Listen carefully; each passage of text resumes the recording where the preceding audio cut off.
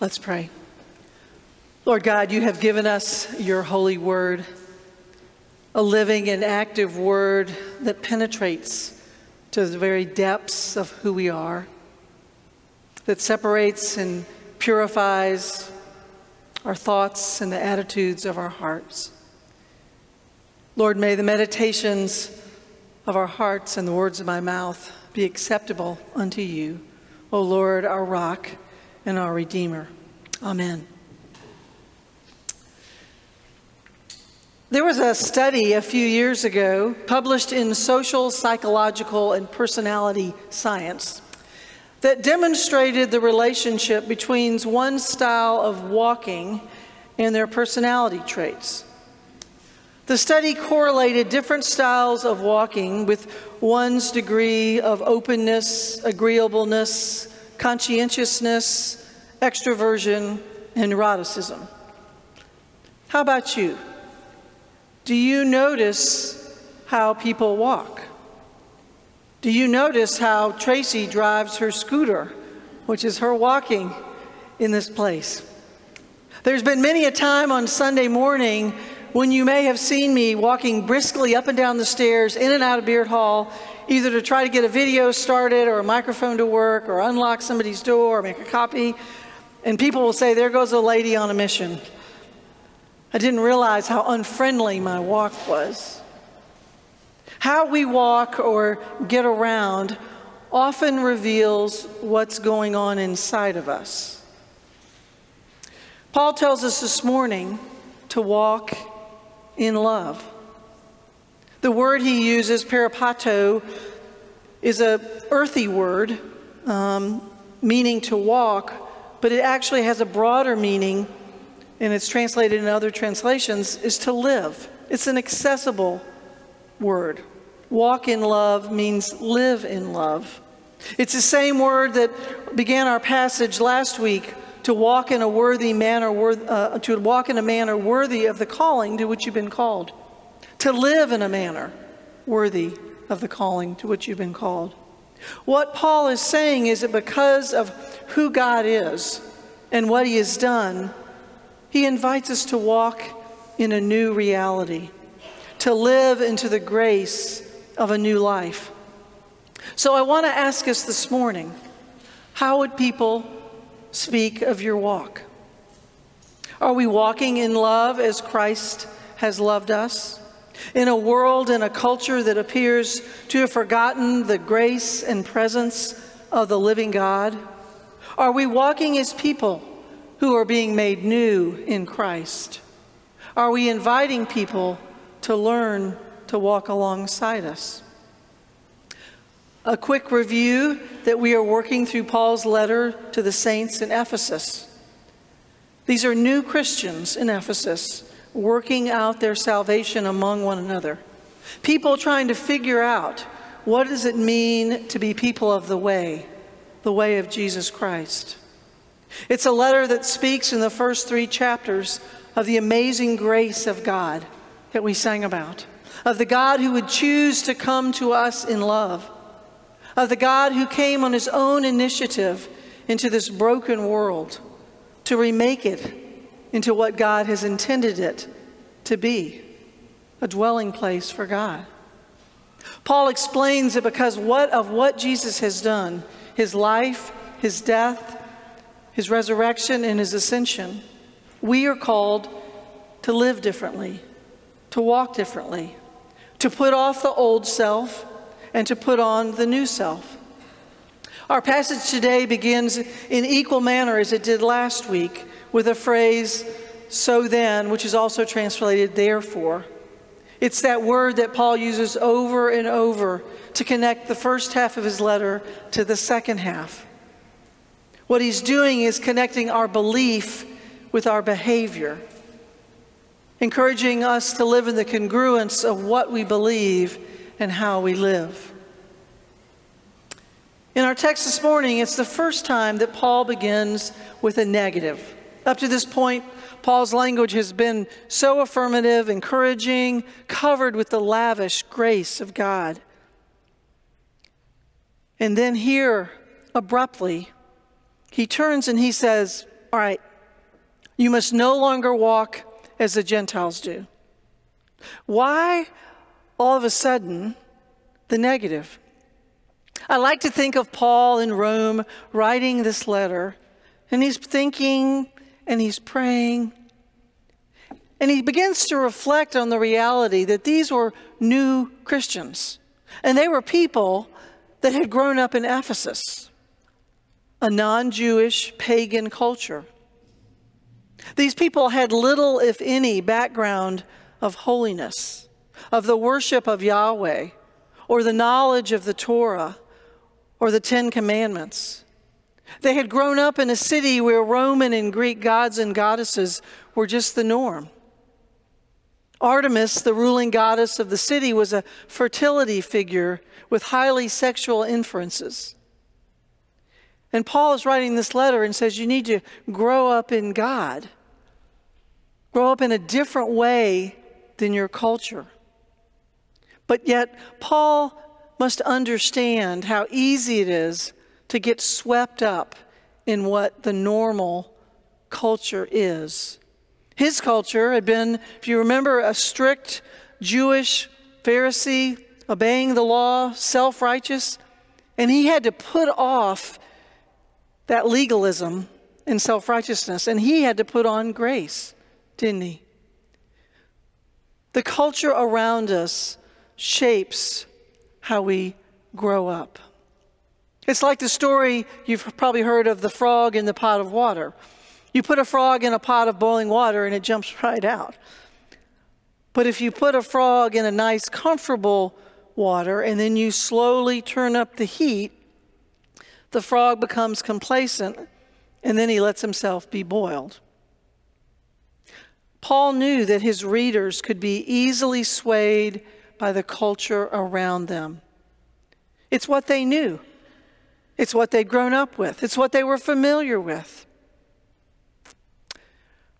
Friends, is that not the reality in our world today?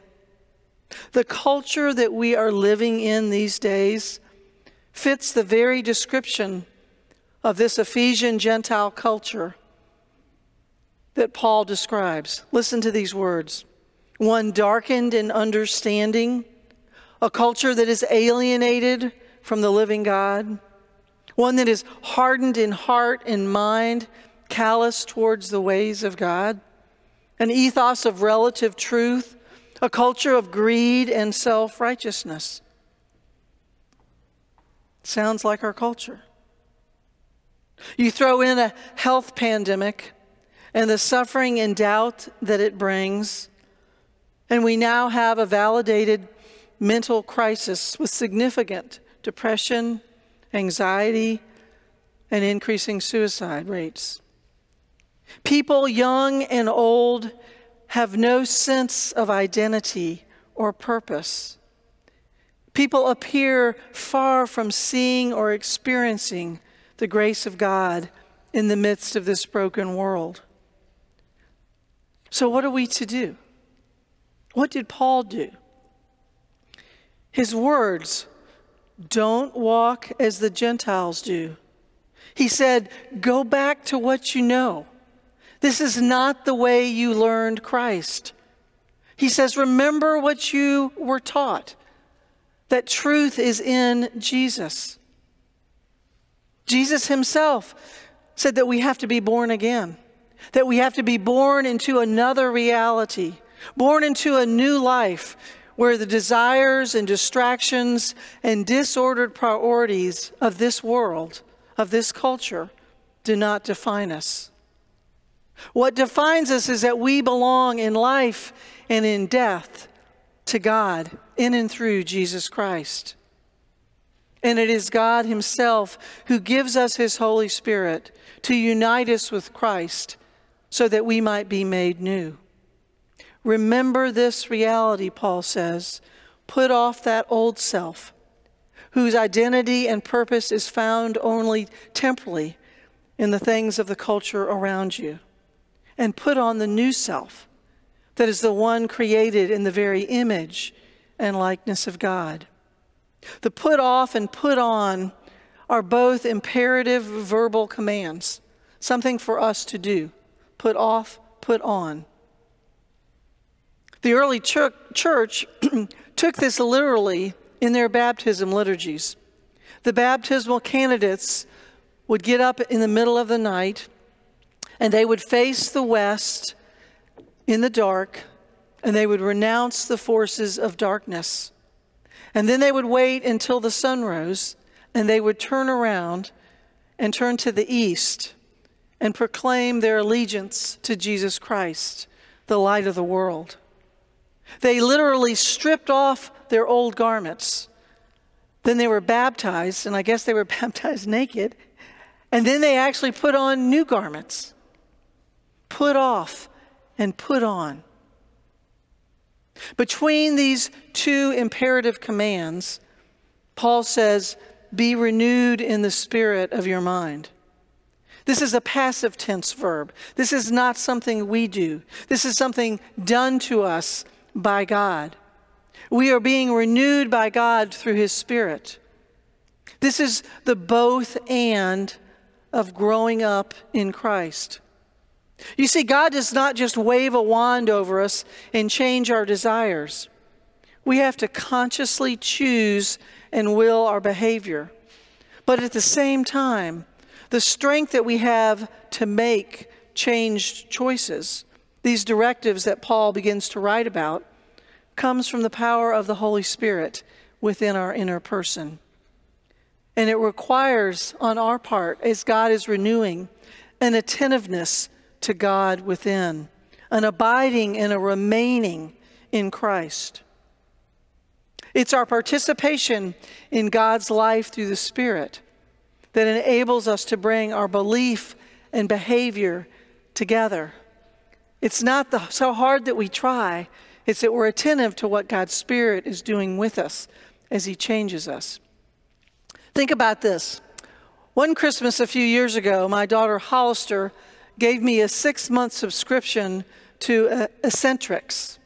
This is a classical stretch workout program that you could live stream on your television or your computer, or I guess your phone.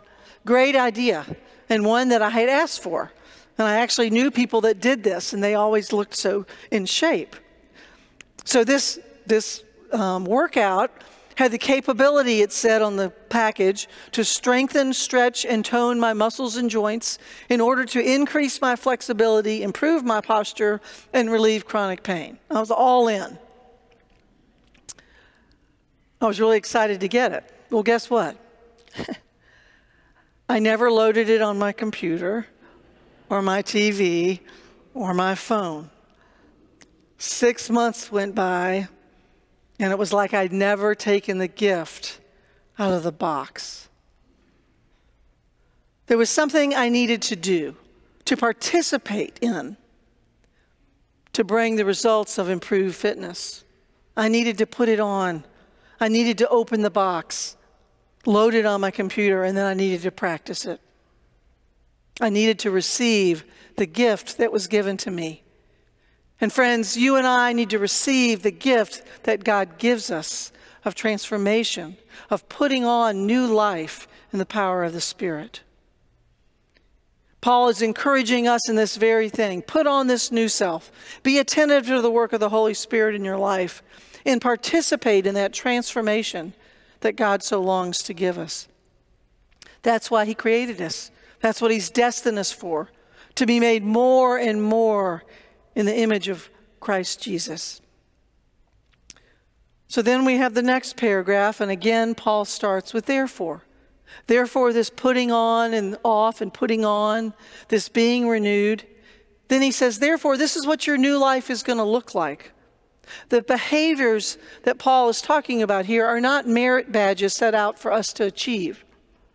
Rather, they are marks of new life given to us in Christ, a God-fashioned life. I'm going to read through those traits that Karen read, except for I'm going to read in the Message translation. Paul writes, what this adds up to then is this: no more lies, no more pretense. Tell your neighbor the truth. In Christ's body, we're all connected to each other after all. When you lie to others, you really end up lying to yourself. Go ahead and be angry. You do well to be angry, but don't use your anger as fuel for revenge. And don't stay angry. Don't go to bed angry. Don't give the devil that kind of foothold in your life. Did you used to make ends meet by stealing? Well, no more. Get an honest job so that you can help others who can't work. And watch the way you talk. Let nothing foul or dirty come out of your mouth. Say only what helps. Each word is a gift. Make a clean break with all cutting, backbiting, profane talk. Be gentle with one another, sensitive. Forgive one another as quickly and thoroughly as God in Christ forgave you. Each of these marks could be a sermon in themselves, speaking of how we walk in love in Christ. How many times have you heard in marriage homilies, "Do not let the sun go down on your anger"? Very good words and a sermon in themselves. But what I want to emphasize this morning is something greater than specific conduct, as important as that is. All the directives written that I just read speak about the marks of this new life and the way that we conduct ourselves with one another. And then in this list, Paul says, "And do not grieve the Holy Spirit, by whom you were sealed for the day of redemption." Do not grieve the Holy Spirit. This seems almost out of place in this list, but I think this is key to the entire conversation. This one is directed not to our behavior with one another, but to our behavior with God. What do you think grieves the Holy Spirit? The Holy Spirit is God's mark upon us that we belong to Him. It is His seal. It is the Spirit that unites us to Christ and allows us to live in Christ. Paul's favorite phrase, used 27 times in Ephesians alone. All aspects of our Christian life from the beginning to the end revolve around our union with the Son, of being in Christ. And our lives are created to be a reflection of Christ's relationship to His Father. Galatians 4:6. God sent His Son that we might receive adoption as sons. And because you are sons, God has sent the Spirit of His Son into our hearts, crying, "Abba, Father." So you are no longer slaves, but a son, and if a son, then an heir through God. The night before Jesus went to the cross, He was with His disciples, and He spent a lot of time praying for them because He knew that culture was out there, and He knew what they were going to be up against. And this is what He prayed. He said, "May they all be one, just as you, Father, are in me and I in you, that they also may be in us. That they, the disciples, you and me, may be in us." Jesus is praying that we would be one with the Father. This is an invitation into the divine love shared by the Father, the Son, and the Holy Spirit. It is a prayer that we may be part of God's triune life. When Paul says, "Do not grieve the Holy Spirit," he's saying don't break God's heart by turning away from this gift, from the life He is leading us into, a life that will change us, that will transform us, so that we become, as Paul continues to write in chapter 5, imitators of God, as beloved children, and walk in love as Christ loved us and gave Himself for us. Walk in the love shared between the Father, the Son, and the Spirit. The love that gives itself away as a sacrifice for another. So when Paul is encouraging us to put off the old self and put on the new self, He is inviting us to reframe our identity and purpose in life. God does not simply renew us and change us so that we might be models of good behavior. Rather, he desires to draw us close to him in and through Christ, who is our living water, that we might live lives of sacrifice for others and share this living water with the world. I attended the North Carolina Presbytery meeting yesterday at First Presbyterian Church, Mooresville, with other pastors and elders in our Eco Presbytery. The teaching presentation for the first half of the meeting was on livable theology. The speaker, just so happened that this is what I was preaching on, challenged us to live what we believe.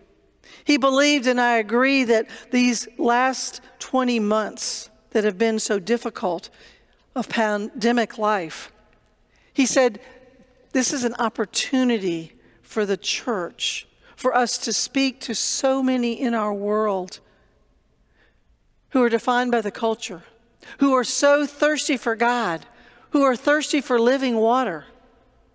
People who think they cannot face tomorrow, people who have lost hope, people who are alienated from God and have no idea of the depth of their thirst. People who are quenching their thirst in things of our culture that don't satisfy. I was really burdened and sad this past week.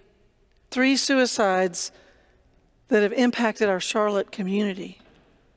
My heart breaks deep in despair.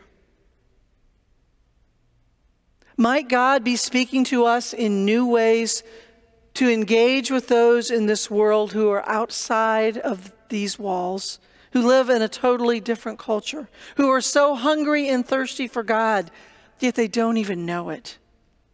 Can we engage in ways where God's grace can be contextualized in the only culture that they know?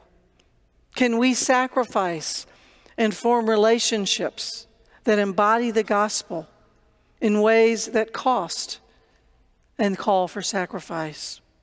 Can we learn another's name and extend grace and point them to the hope of life with God? Can we walk in love, the love of the Father, of the Son, and of the Holy Spirit? And can we invite others to walk with us?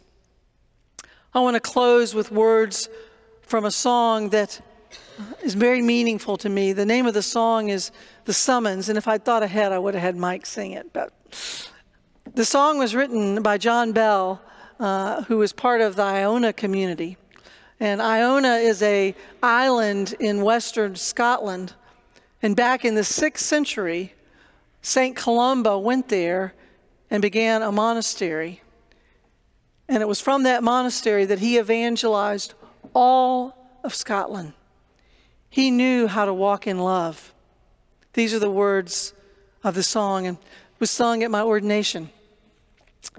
Will you come and follow me if I but call your name? Will you go where you don't know and never be the same? Will you let my love be shown? Will you let my name be known? Will you let my life be grown in you and you in me? Will you leave yourself behind if I but call your name? Will you care for cruel and kind and never be the same?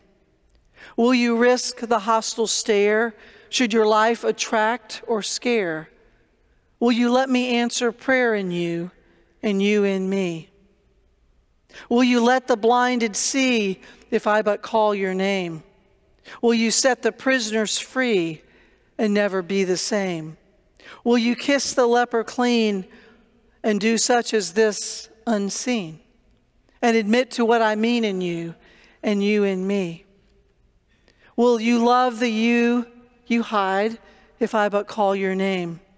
Will you quell the fear inside and never be the same? Will you use the faith you found to reshape the world around through my sight and touch and sound in you and you in me? Lord, your summons echoes true when you but call my name. Let me turn and follow you and never be the same. In your company I'll go, where your love and footsteps show. Thus I'll move and live and grow in you, and you in me. In the name of the Father, and of the Son, and of the Holy Spirit. Amen.